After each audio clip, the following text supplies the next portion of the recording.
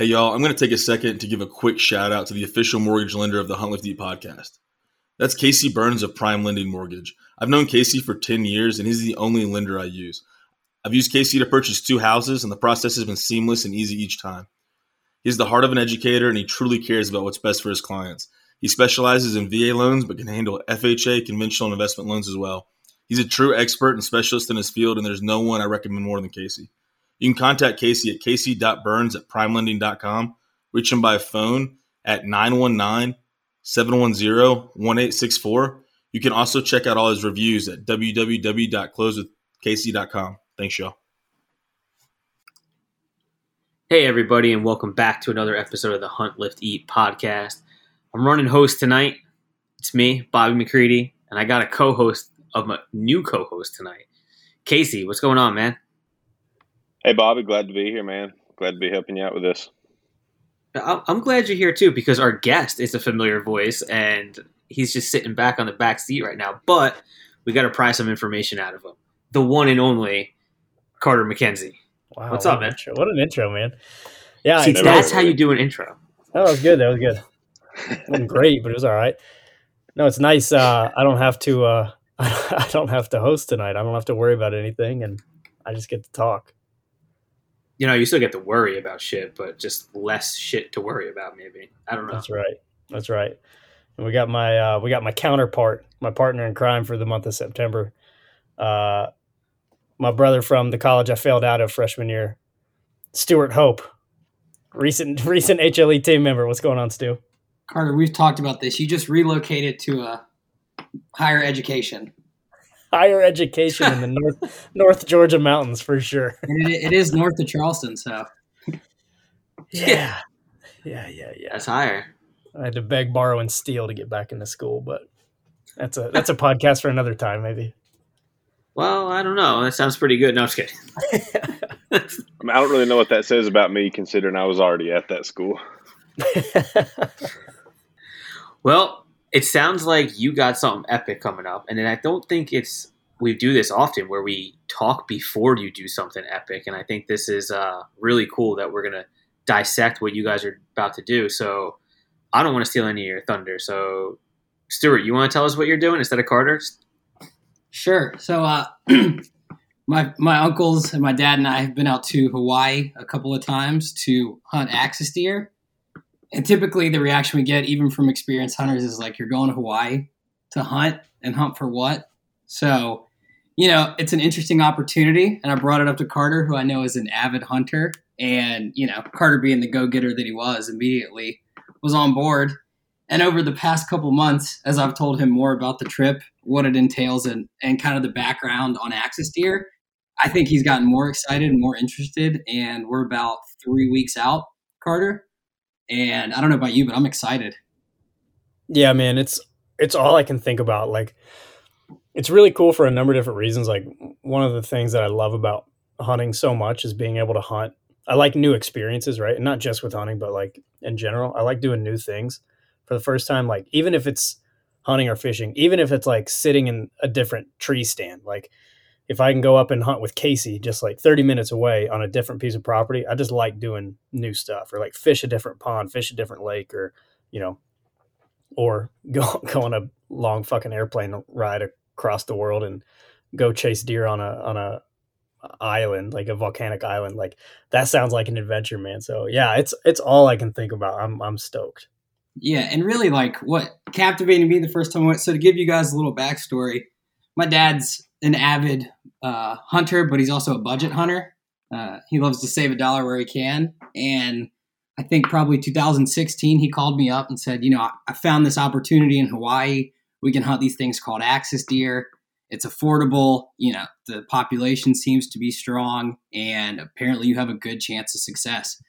I don't know a thing about it. I've never been to Hawaii, so I started to look into it more, but didn't do too much research. I was a young college kid, and we ended up just going out there. And I mean, to say that I was blown away is an understatement. It was like nothing I've ever experienced. You're hunting on the side of a volcanic island, and none of the islands that I've been to, they're not very big mass wise. So typically when you're hunting, you can see the ocean and the other islands, which aesthetically is so pleasing. Not to mention, these things are running rampant. It's the only thing I can really compare it to is big antelope populations in, Midwestern U.S. Yeah, that's wild. So with that being said, I gotta ask, like, because I'm excited. Like, I see how you came apart, like, with this hunt and everything like that. How are you guys preparing for this? Because I have a million questions about how you're going to do this, how you're going to get things back, what your gear is going to be like. Like, I mean, kick us off on like how you're preparing for this actual hunt here. Yeah, I mean, fortunately, Stu's done this hunt a couple times, so at least we have like some boots on the ground experience. Not this exact one, right, Stuart? Like a little bit different. Yeah, so we're going to an island that I've never been to before, but from what I've researched, similar terrain, similar, geography. So we have an idea of what we're getting into. Yeah. So one of the biggest things I've been focused on is, well, both of us have been practicing shooting with our rifles. We're both zeroed at 200, which seems to be about the right zero for out there. Shots could be a little further or a little closer, so 200 feels good. I'm taking the OT6. What are you bringing, Stu? 270. Bringing the 270. Yeah, so we've been shooting. That's been feeling good. Both got our groupings where we want them, and then as far as like gear goes, like luckily a lot of my like Western gear will transfer. But like one thing I've been focusing on is like I don't think I had enough hot weather gear for this. And like I'm a sweater. Like I sweat in the shower, dude. I sweat all the time. I'm just like a big sweater. And you sweat on podcast. Yeah, dude, I just sweat. I had strep throat, dude. I had 102-degree fever. Of course I was sweating. That's what it was. I was like gonna pass out during those damn interviews. And yeah, so I bought some KUIU gear. They're lightweight, they're hot weather gear. Because I really needed some breathable gear. Because Casey can attest to this. Like archery season in Georgia. Also, Casey hunts in Crocs during archery season in Georgia, which is fucking hilarious. But it's so hot. I won't even go out. Right? It's just too hot. But so I needed some hot weather gear. So I picked up some from KUIU, pants and long sleeve shirts that are breathable and moisture wicking. No, I was just going to like attest to that heat that Carter was talking about. So, if you're able to get gear that is going to work in that environment, like you're definitely going to be able to use it here, because I recently just went and bought me some new heat gear as well, some Sitka stuff to, go with what I already had. And because that has always been like the worst part about archery season here in Georgia. And as much as I love it, and like I gripe about it every year, how hot it's going to be and how miserable it's going to be, but still do it. So it definitely is a good investment to go ahead and have that stuff that you'll be able to use for a long time. Yeah, so that's been my largest focus. Gym fitness point of view has been good. Or full blown cross country season, so feeling good about hiking and carrying weight, and been training and everything like that in preparation for my Montana hunt in November anyway. So this is just like an added bonus for that. Yeah. What about you, Stu? What are you doing to prepare? Yeah, just trying to get up and down as much as I can. I think that's the hardest part of this hunt is that, you start on a plateau, but as plentiful as these deer are, they just get into those ravines. It's a lot like hunting foothills, in the Rockies. You're not climbing 2,000 feet, like you're elk hunting, but you're going up, you're going down. They're smart. They'll blow you. So you've got to be able to move. You've got to be light, and you've got to be able to get up and get down quickly. So it is pretty exhausting. And it gets hot out there during the day. It's not hot like Georgia, which most of us are based out of, but it cooks out there. You might not realize how much you're sweating, how much water you're losing. So, you just got to be mindful of all that when you're out there, because it's a multi-day event. Hey, something to go a little bit. The prep of physically preparing yourself, both shooting and, your endurance. One thing though, going clear across the country like that, what do the logistics look like for, getting your gear out there and stuff like that. Because I can remember, Carter and I, we went on a duck hunt in North Dakota one time, and it seemed like that was a logistical nightmare trying to get everything there and back. Dude, it was. We did it. We did it a little bit. Nightmare. That's also that could be a story for another podcast. But it just seems like going that far, and I'm not familiar with what like Hawaii's regulations on stuff are. But what does that look like, Stuart? Well, luckily you probably had a similar experience, but you're still inside the U.S. So traveling, we're bringing all our own rifles and things like that. You do feel a little weird walking up with 5 guys all carrying rifles to the airport, but you've got to have locks on all your weapons. And honestly, getting there is the easy part because we've just got our hunting gear and our weapons. If we're lucky enough to be successful, it's getting that meat back and really getting the skin and the horns back. That's the really hard part. Not only is it logistically difficult, but it's costly. So we want to figure out how we can pack that meat in, how we can get the horns, basically the whole set back. Last time, my dad and I, because we're true rednecks, we brought a bunch of day coolers with us and packed all the meat we could from the 3 bucks that we killed. Packed them in day coolers, flew with them through customs. No one said a word. Actually, so we'll get into it, but Hawaiians, the real people that live out in Hawaii, axis deer are a big part of their life. It's a big part of their culture to hunt, eat it, big source of food for them. So the security guard kind of looks at us and he's like, "What's in the cooler?" Like, "Oh, just a couple of axis deer." Like, "Oh, great, you guys were successful." Inside our gun cases, we had the horns, the skull plates. My dad had caped his axis deer because he had a stud of an axis deer. So we're flying with all this back from Hawaii. And we were lucky enough that it all worked out. But logistically, it becomes real difficult trying to get back. And, maybe someone who's coming back from a pina colada rich vacation looks at you and they see you've got a gun case and a sack full of meat. Like, what are they doing out here? So, like you said, is the locals strive for the meat and everything, and they use that as like one of their main meals and things. Does anyone know how the axis deer got on the fucking island and how they're sustaining with that habitat? Because that is mind-boggling to me. Oh boy, do I have a story for you, Bobby. Oh, I like stories. Are you ready? Carter did his homework. I did. Good. I can't remember what I had for breakfast or like people's birthdays, but I can remember in 1868, as a gift from India, there was a gift of axes given to King of Hawaii, King Kamehameha V, right? And these were given as a gift. And Stuart, you can fill in your knowledge that you enlightened me with. But they were given as a gift, and they were viewed as they were a sacred animal, right, Stu? Mm-hmm. Yeah, given as a gift, and they were introduced to the island of Molokai first, which is where we're going to be hunting. Correct. Introduced to the island of Molokai in 1868, where that was the first island, and then they slowly spread over the next century to the other islands as well, unsurprisingly. And as most people should very well know, there's no natural predators for these deer on these Hawaiian islands.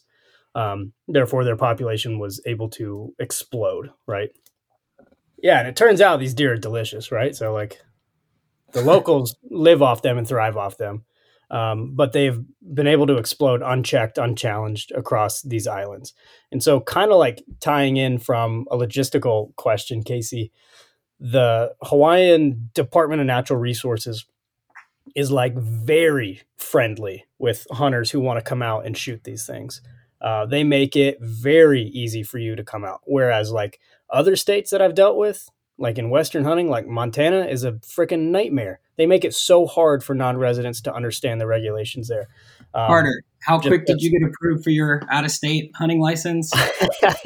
Dude, I said send and I took a shower and then I was approved, right? Someone in Hawaii was like, you're approved, you're coming. Yeah. They need it. It's crazy. Yeah. So they lower the barrier of entry and they're so friendly working with you. And so from a logistical point of view, they make it very easy. They want people to come out and they want people to shoot these things. So kind of to hit on something you just said, Carter, what's the process like to get how do you get a tag for an axis deer and a license? So this is the process I know so far, and Stuart's been walking me through it. So the first thing you have to do, it's called an exemption form, Stu? Yep, correct. Yeah, so you have to apply for an exemption that says like, hey, I have hunter safety, right? I'm allowed to come hunt in Hawaii. And as soon as they approve you, you're good to hook. And literally they approved me. I did it like in the evening, and like before I went to bed, they were like, boom, you're in. And you can buy a license. And so that license, the cost of that license is what, Stu? I think $100. $100. And what does that entail? Because this part I don't fully know. If you're hunting on public land, it probably varies a little bit by island, but for Lanai and Molokai, which are the two, there's some smaller Hawaiian islands that you might be able to include, but basically of the main Hawaiian islands, those are the two most sparsely populated. That tag will get you, and you can get 2 axis bucks a day, an unlimited amount of does, Mouflon sheep. I think you can get 2 a day on the Mouflon. On Maui, there's another species of sheep that's out there a little bit bigger, more like a ram. And there's also turkey that I've never been in Hawaii when the turkey are in season, but I believe that tag also includes turkey. So there's really a plethora of hunting. And, wildlife game and management, they need help containing it. So a little known fact about Hawaii, even though it's a United States state, is that 75% of the islands are owned by private individuals or companies. And especially that's true for the smaller islands. So most of Lanai and Molokai are owned by individuals. Lanai in particular, I think the whole island is owned by the guy who owns Oracle. So basically you think about it. You're a wealthy individual. You pay to go hunt somewhere. You're not going to waste your time shooting does or small bucks. Like, you're only looking for the mature trophy animals. So what that does is that allows these lower level, less mature bucks and the does to continue to flourish. And it leads to a real population problem. So the state is left with trying to manage 25% of the land, but basically 100% of the population. So that's why they have such an open policy of, we want you to obviously be smart about what you're hunting, but we need help controlling this population. Yeah, so that's been really cool just from a hunting perspective. I've hunted a lot of different states, and a lot of it is left up to the hunter to figure out. It's not like Colorado is begging people to come hunt elk, right? But here, the Hawaiian DNR is like, please come on in. Here are some suggestions on where you should stay. If you want to hunt a private, if you want to hunt someone's ranch, like cattle ranch, because those cattle ranchers are some of the individuals who have been hit the hardest from these deer as far as like detriment. Hit these people up, list of landowners, that kind of stuff. So they really lower the barrier of entry to make it happen. But Casey, did you hear that? $2, unlimited does. Oh, I heard. I'm like on my phone crazy? Booking a flight. Casey, that's a day. Per day.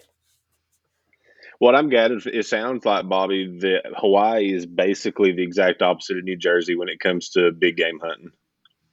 Oh, yeah. Hawaii is the opposite of everything that has to do with New Jersey.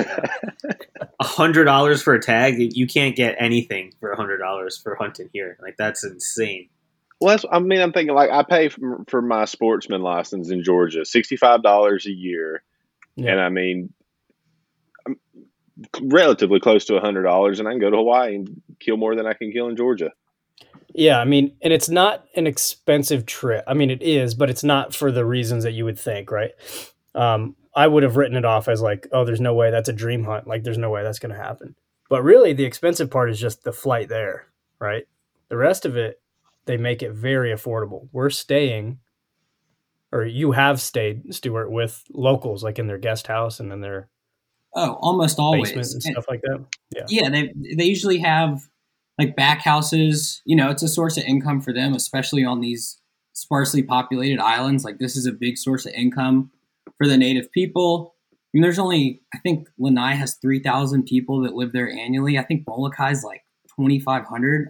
Really small islands. So it's good for them. They love hosting people because they see how jacked up we get about the hunting. They've got insights about the animals, and typically like we'll just rent a beat up truck from whoever we're staying from and just do a little off-roading, and maybe we see an axis deer on a ridge and like chase it. It's like everyone's having a good time. That's like a legit backcountry hunt right there, staying with locals too. Like, I need you to have your GoPro with you and just like document it like you're Steve Rinal and you're on Meat Eaters, and you just have your camera crew following you. Yeah, 100%. Sounds to me like Hawaii is just like the island rednecks. So that case, you hit the nail on the head, especially when you get off the bigger islands. Like, listen, there are people. Like, if they knew this podcast was out there, they'd be listening to it. But they've got, I mean, it's hard to describe like how many axis deer they shoot in a season. I mean, some of the people that really hunt out there, I mean, they've got like 100, 200 sets of Class A. So axis deer, if it's from base to the highest point on the brow tines, 36 inches, that's what you consider like a trophy axis deer. I mean, they might have 20, 30. I mean, it's unbelievable. Yeah, just an abundance of resources. And Stuart sent me this article today from the Maui News, which has got to be the only newspaper on the island. And it says aerial assessment shows deer overpopulation on Molokai. And these pictures in the article are insane. I mean, it looks like a trail. It looks like drone footage, and there's like a trail of ants across the landscape. And it's just herds of these deer. And the article talks about how overpopulated it is with deer and how they trample plants. They eat, like they outcompete all the cattle that the farmers and ranchers are trying to grow and raise on these islands. They spread invasive weeds. And so it's really become like a serious, it's a depredation tag, right? It's like, just like any farmer would have for their livestock or crops. Exactly. And what's interesting about axis deer, so comparable to a species that most people have never heard of, an axis deer. You look them up, they're beautiful. Fur like a baby fawn on a whitetail, but they're similar in size to antelope or gazelle. But, a gazelle, there's typically only one male for every maybe like 100 female, but they don't travel in packs. But axis deer aren't like that. They're big herd animals. So it's not uncommon to see 10, 20 males together and at least 3 or 4 like stud shooters. They're very social. They move together. So it creates a lot of opportunity as well. That's wild, man. So on like the opportunity and like I know like whenever I apply for, Western hunt tags and stuff, it'll tell you like, the success rate and stuff like that. Like what kind of numbers are associated with axis deer? Because the way it sounds like, the opportunity sounds pretty high. That's a great question. I think it really depends on what you're hunting with. So bow and arrow it's tough. Even a crossbow, So one thing about axis deer, and if anyone's listening doesn't believe me, go and watch a YouTube video of an axis deer making noises. It's like an elk and a dog mixed together. So they've got a couple tiers of sounds. If they're nervous, they'll blow you, but not just you. I mean, they're real loud. You can hear it from a quarter mile away. If they are curious, they'll make another sound. So they've got about 3 or 4 pitches, and they're loud, real. It's a finite sound. It's real direct, but I mean, you can hear them, and they'll talk to each other. The brush is relatively low, so typically you can see their heads, and they'll pop up and they'll blow at each other and they'll talk. I mean, they're the most vocal animal that I've ever hunted, no doubt. So with the bow and arrow, it's really tough. And as Carter mentioned, they evolved out of India, and their primary predator over there was tigers. So they have real quick, fast twitch reflexes. And, I'm by no means a good bow hunter, but really good bow hunters talk about if they get a shot off at an axis deer, the axis deer, much like a seal with a great white shark, it'll move before it gets hit. So it'll hear that bow string and they'll jump. So I've been over there twice bow hunting, both times with 3 people. Only one of us got 1 shot off that was successful in 2 trips. On the flip side of that, I've been there rifle hunting one time with one other person, and we tagged out every single day. So I think your success with rifles is a lot more likely. Just your distance, your terrain, all the factors are in your favor with the rifle, but it's tough with the bow and arrow. And if you're not prepared, like if you haven't done your homework with the bow and arrow, you'll never get one. So your boy's bringing a rifle. That's what I'm doing. Both of you. 100%. All of us. And I thought you said it was unlimited. You said it was unlimited dough? Yes. It depends on the island and where you are, but yes. So what do you guys plan on? Let's say you're successful day 1.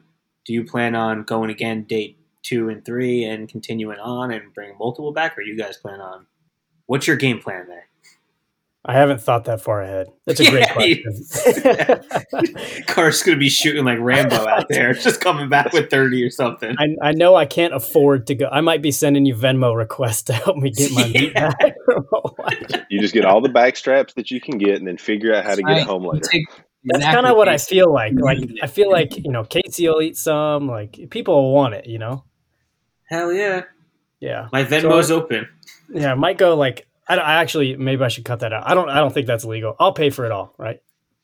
Right. But I might go scorched earth policy. I don't know. They're so cool. You can't I'm obsessed with antelope too, because we don't have them in Georgia, even though like people in Wyoming think they're like pests. But like I think they're so cool because we don't have them, and Hawaii's like not close. Yeah, no. Might as well get them, I guess. So I don't know what would be reasonable, Stu. I mean, truly, from a management perspective, you couldn't kill enough if you tried. And I don't. Right. I mean, there's you really could, but I think you go for the big one. It takes you a minute to gauge what a real trophy axis deer looks like. I've never shot one myself. You try for that. If you feel like you've gotten a good one, I think you try for another one, and then you talk to locals and you say, "Hey, do you need some meat?" Sure, we take some more in our freezer, and you start shooting does. Oh, that's cool. I didn't know that was part of it too. I like that. Oh, yeah. I mean, they love it. And a lot of times what we'll do is like we'll trade meat. So we'll get there. Hey, give us some axis deer because it's so good. It's like elk, but a little less sweet, a little less chewy. And, they say, hey, I'll give you some now, but, make sure you give me some of your kill. So it's nice. It's a good ebb and flow. Are we going to have a freezer? We do have a freezer. You think about that either, huh? We will? Yeah, we do. Okay, cool. That's good. Carter's bringing his own ice from Georgia. It'd be like our North Dakota Walmart trip all over again. Yeah, exactly. Yeah, quick side story. Casey and I killed way too many ducks and geese in North Dakota, and we didn't have a plane to get them back home. So we had to go buy a cooler at Walmart at like 1 a.m. And it was so full we had to buy a pack of packing tape to force it closed and tape the whole damn thing closed. And then we checked it as just luggage. Didn't we just write meat in a Sharpie on the we were also hammered in this Walmart when we were buying it. Drove hungover as shit back to Minnesota. I don't know why we flew to Minnesota and then drove to North Dakota. Because we were about 5 minutes out of college and had like $0 to our name. And it was like $300 a piece cheaper to fly to Minneapolis because I had a buddy that was a manager for Enterprise, so I could get a rental car really cheap. So we flew to Minneapolis and took that crappy little rental car to North Dakota where there was 17 feet of snow, and we were in like a Ford Fusion hybrid. Right. We were whipping it. It was great. So you didn't learn from any of that. And now you're just going to Hawaii now. Sounds like just with the same kind of plan and mindset right now. Yeah, like I said, man, I got a bad memory. But I can tell you also in 1868, you ready for this? That's the year Andrew Johnson was impeached. And the 14th Amendment was passed. You're welcome. See, why do I know that? Useless. You're like Snapple facts. Just useless shit that we don't need to know about. But yet you got a packing tape with you on your Hawaii trip. That's right, man. But yeah, something new I am taking on this trip. Casey, it's convenient that you're on here. I was going to ask if I could borrow your GoPro. Something I am taking for the first time is I got a spotting scope. So I've never used a spotting scope on a hunt before, and I got it for my Montana hunt later in November.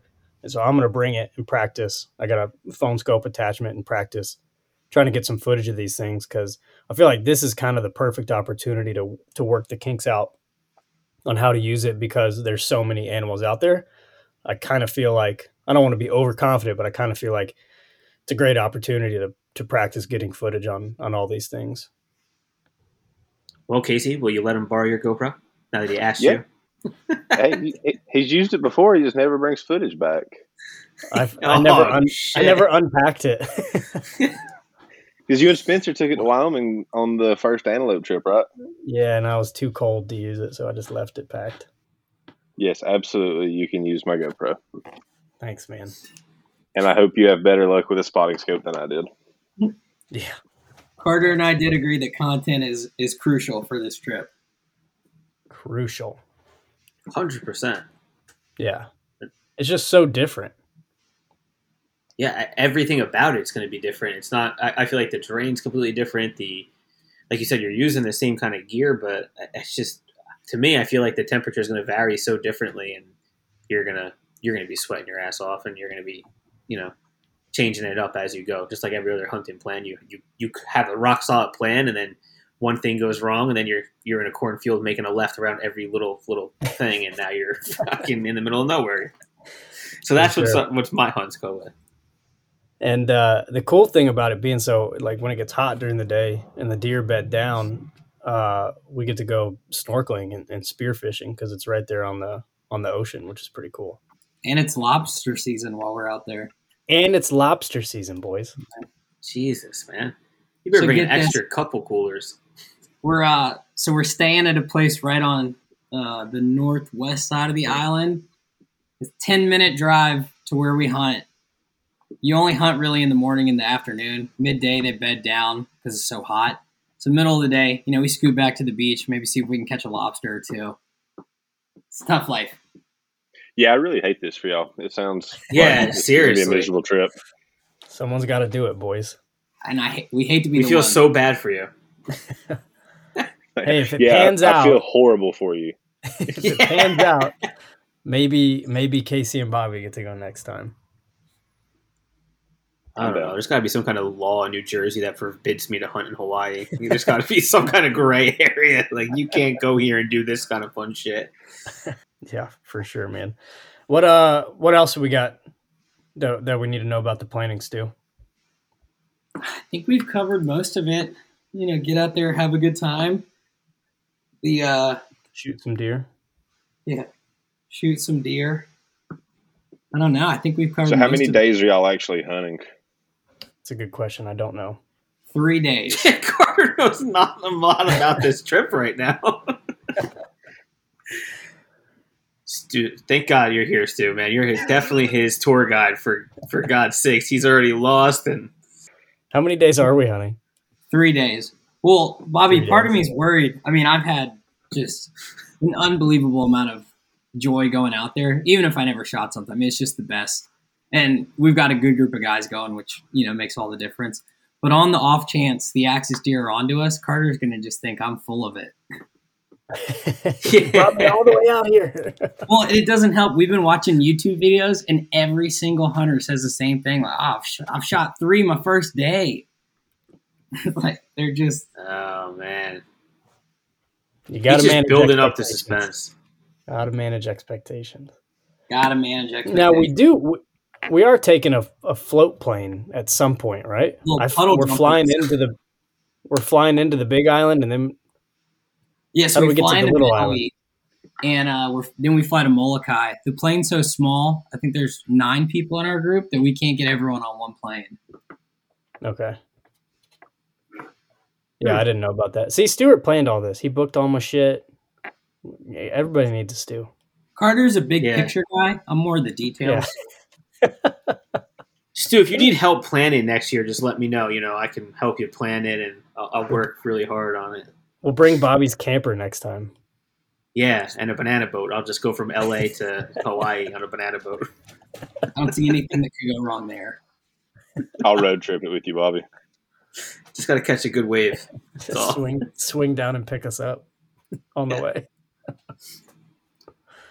Well, this definitely sounds like an interesting time and an interesting hunt that you guys are going to be embarking on here. And I'm really excited to see some video and footage of it and everything like that.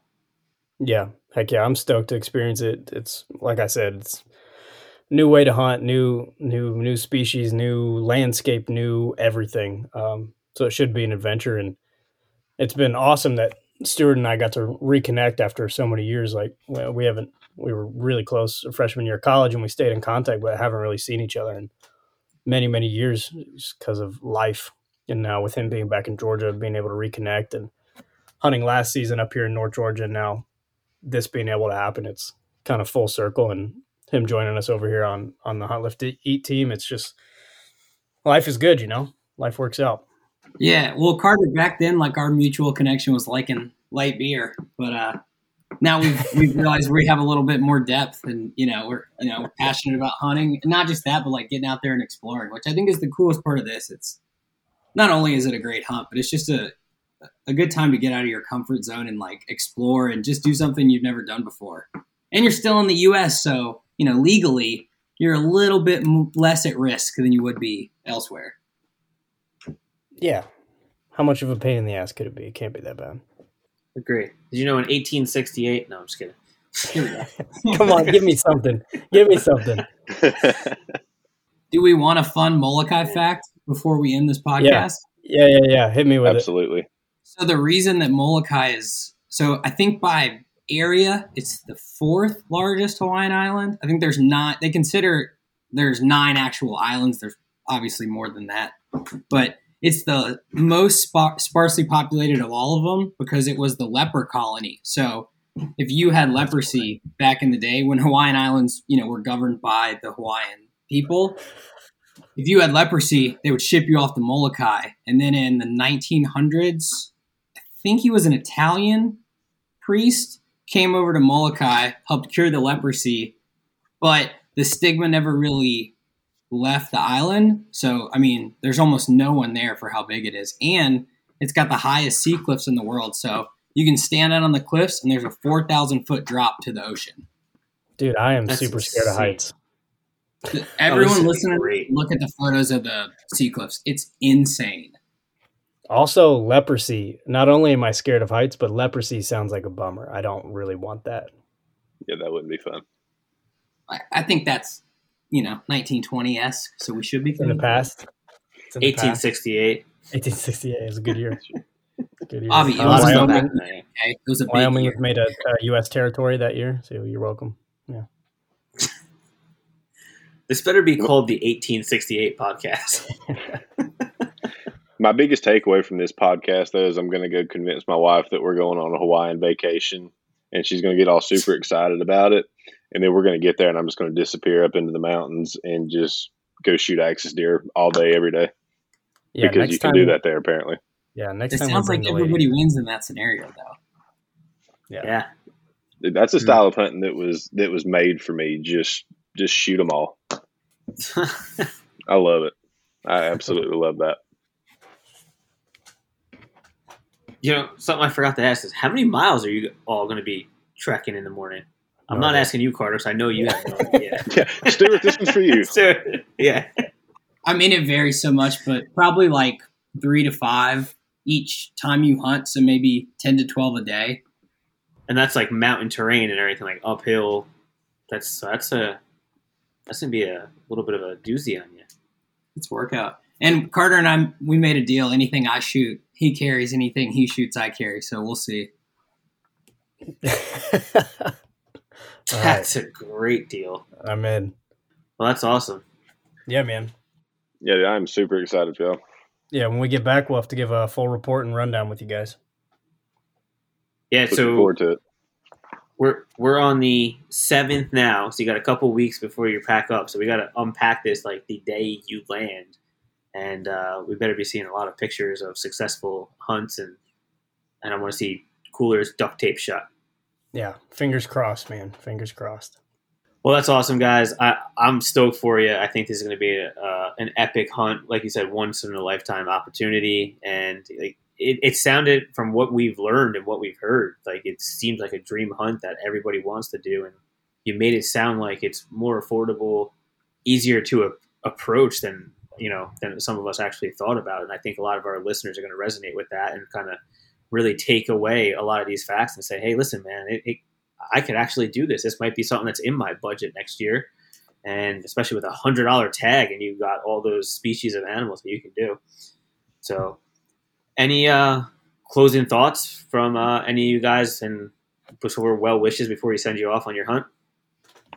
I think just the biggest thing I've noticed, when we're talking about these once in a lifetime hunts, or for us over here in Georgia and New Jersey, the hunting opportunities out west and Hawaii now, we always look at the point system. Where can I attain these preference points and priority points to give myself the best opportunity to go, have an awesome experience somewhere hunting something. And it sounds like you can kind of just spur the moment, like, hey, let's go to Hawaii.